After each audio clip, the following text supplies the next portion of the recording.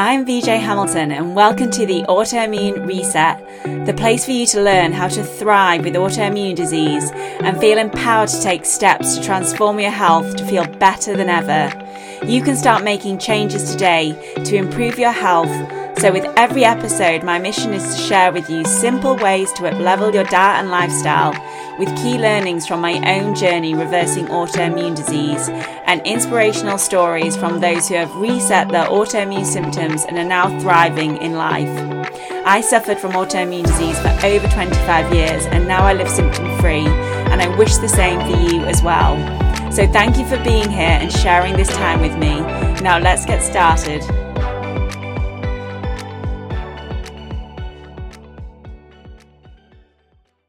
Hello and welcome to today's episode where we're going to be looking into polycystic ovarian syndrome and particularly whether polycystic ovarian syndrome could be an autoimmune disease.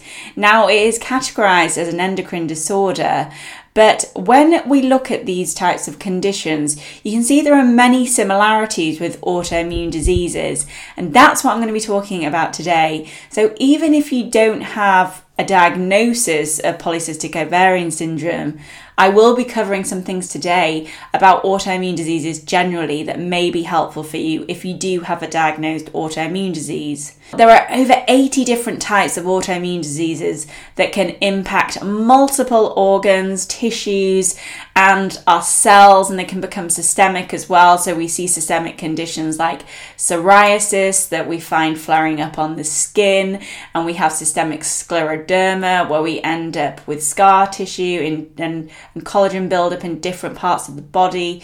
There's lots of different autoimmune diseases. Really, it is very hard to officially determine a new autoimmune disease condition because there's not always a specific test that is going to tell us that we have a certain autoimmune disease. They have found that there are some what we call autoantibodies, so those antibodies that do attack self-tissue in autoimmune disease that can be tested.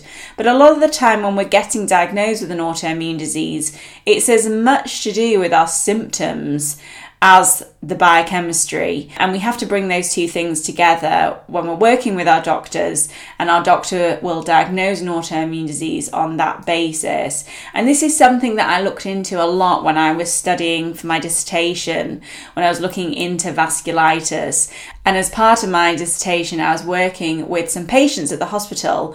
Each person that had vasculitis presented in a different way. So it's not always that clear cut, especially with the more systemic type of autoimmune diseases, rather than the organ-specific autoimmune diseases. For example, when somebody has a certain type of hair loss, so when they have a circular patch of hair loss, and there are other things that a dermatologist can test, but they will know that that is localized and that can be diagnosed as alopecia areata. So that's a little bit more straightforward than most autoimmune diseases. Now, with polycystic ovarian syndrome, which is often referred to as PCOS, I am seeing that quite frequently in my clinic, which is when I start seeing something pop up time and time again when I'm working with my clients, then I often think, well, where's the link here? I'm seeing all my clients have autoimmune disease, but there's quite a high amount of people who are coming to me with PCOS as well. And that always makes me think, so what are the similarities here? And that's why I decided to explore the concept of PCOS as an autoimmune disease. And as I said, it is not an autoimmune disease, but it's quite interesting to see the similarities between PCOS and autoimmune disease. And what I would say is it really comes down to the root causes of our autoimmune conditions. That's what I look at when I'm working with a client. I'm looking at their gut health, I'm looking at their hormone health, I'm looking at their blood sugar regulation, because really once you fix those things, you can find that your symptoms quickly improve, and that certainly happened for me in my health journey. So if you haven't come across PCOS before, it's estimated to affect more than 10% of women at the reproductive age. A female ends up producing an abnormal amount of male sex hormones, And the reason that it has its name, polycystic ovarian syndrome, is because what they do find is there are small cysts on the ovaries of people with PCOS. But just so you know that you don't always have to have the cysts to be diagnosed with PCOS. Now, a lot of women will find that they have PCOS in their 20s and 30s because that is when you might start trying for a baby and you might be focusing more on your fertility. What can happen with PCOS is you can end up with having difficulties with your fertility as a result of this buildup of male sex hormones in the body. And some of the symptoms might be an irregular period. Sometimes you find that you have some weight gain, thinning hair, and that's just to name a few. So let's look at the similarities between PCOS and autoimmune disease. So let's explore this together. There are many underlying factors with autoimmune disease and PCOS. We know that eating an unhealthy diet with lots of processed foods and sugar and unhealthy fats can certainly contribute to it. Stress is a huge factor, so living in a chronically stressed state can certainly affect both autoimmune diseases and PCOS. And not giving yourself enough time to rest and sleep can lead to the development of these conditions.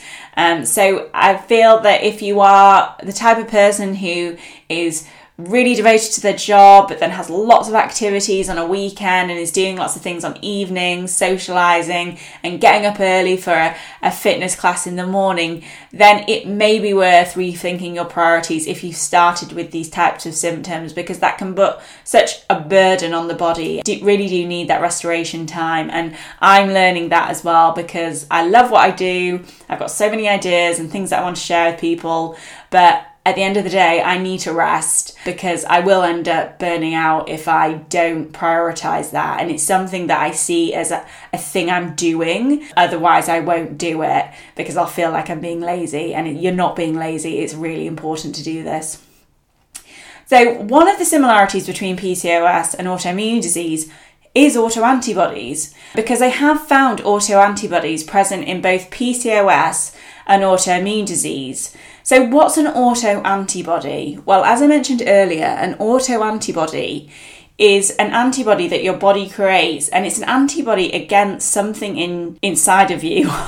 And that can either be a specific organ, it can be to do with a chemical that you might produce, a receptor on a cell. There are lots of different autoantibodies that we produce. You can have autoantibodies against your own DNA, against your thyroid glands, against your hair follicles. There's lots of different autoantibodies that the body can produce, and there are various different reasons or hypotheses for why this happens, which I'm not going to be talking about on today's podcast. But these autoantibodies can be an early detection sign for both PCOS and autoimmune disease. And the interesting thing is that most people will have some autoantibodies in their body, and it's only when you have kind of a triggering event or you're in an inflammatory state that they can almost get switched on. And that's when we end up developing symptoms of autoimmune disease. So if you are getting tested for autoantibodies with your doctor, it doesn't always mean that you're going to go on to develop an autoimmune disease or PCOS, but it is quite a good thing to focus in on if that has come out in a test result, that you might want to be a bit proactive just in case. But a lot of the time people will have these autoantibodies in their body and they won't be causing them any concern at that moment in time. But some of the ones that you can get tested at the doctors are the anti-nuclear antibody, which you may have heard of, ANA, or the anti-thyroid antibody. You can get these tested at your doctors, and these are both seen to be present in PCOS and autoimmune disease. They are the hallmark of an autoimmune disease when you have these present, but that wouldn't be enough to diagnose an autoimmune disease. You really do need to have the symptoms and sometimes other factors to get a diagnosis of autoimmune disease based on having those autoantibodies present. One of the interesting things about PCOS is that insulin resistance is definitely a driving force in the production of these male sex hormones. And that's because when insulin builds up in the bloodstream, it can lead to the creation of more of these androgens, which are these building blocks of the male hormones in our body, and women produce this as well. And insulin resistance is when your cells have stopped responding to the hormone insulin. Now, what does insulin do? Well, it's really important that your cells respond to insulin, because when insulin is fired into the bloodstream from the pancreas, it helps your cells store any sugar that you've eaten, which means that you haven't got these spikes in your blood sugar, and it keeps everything nice and stable. That's in a healthy body. But what can happen for various reasons is your cells develop a resistance to the hormone insulin. So when it is present, they don't respond. So you have a buildup of sugar, but you have a buildup of insulin as well. And a lot of people will get tested for their blood sugar, but they don't always get tested for their insulin. And it's really insulin that can drive conditions like PCOS. But also insulin resistance is seen in autoimmune diseases such as rheumatoid arthritis and systemic lupus and others, because when you are inflamed, you are more likely to be insulin resistant. And we know that in autoimmune disease, there is often chronic inflammation present. When we have this insulin resistance, so when your cells are not able to store that sugar as fat in your cells, but as that insulin increases in your bloodstream, it increases the production of these androgenic hormones, which then start to disrupt the ovulation process. And that's why people with PCOS find that they do have fertility issues, because that ovulation process is absolutely key to having a baby. In autoimmune disease, the inflammation itself will drive the insulin resistance. And there is a rare autoimmune disease called type B insulin resistance.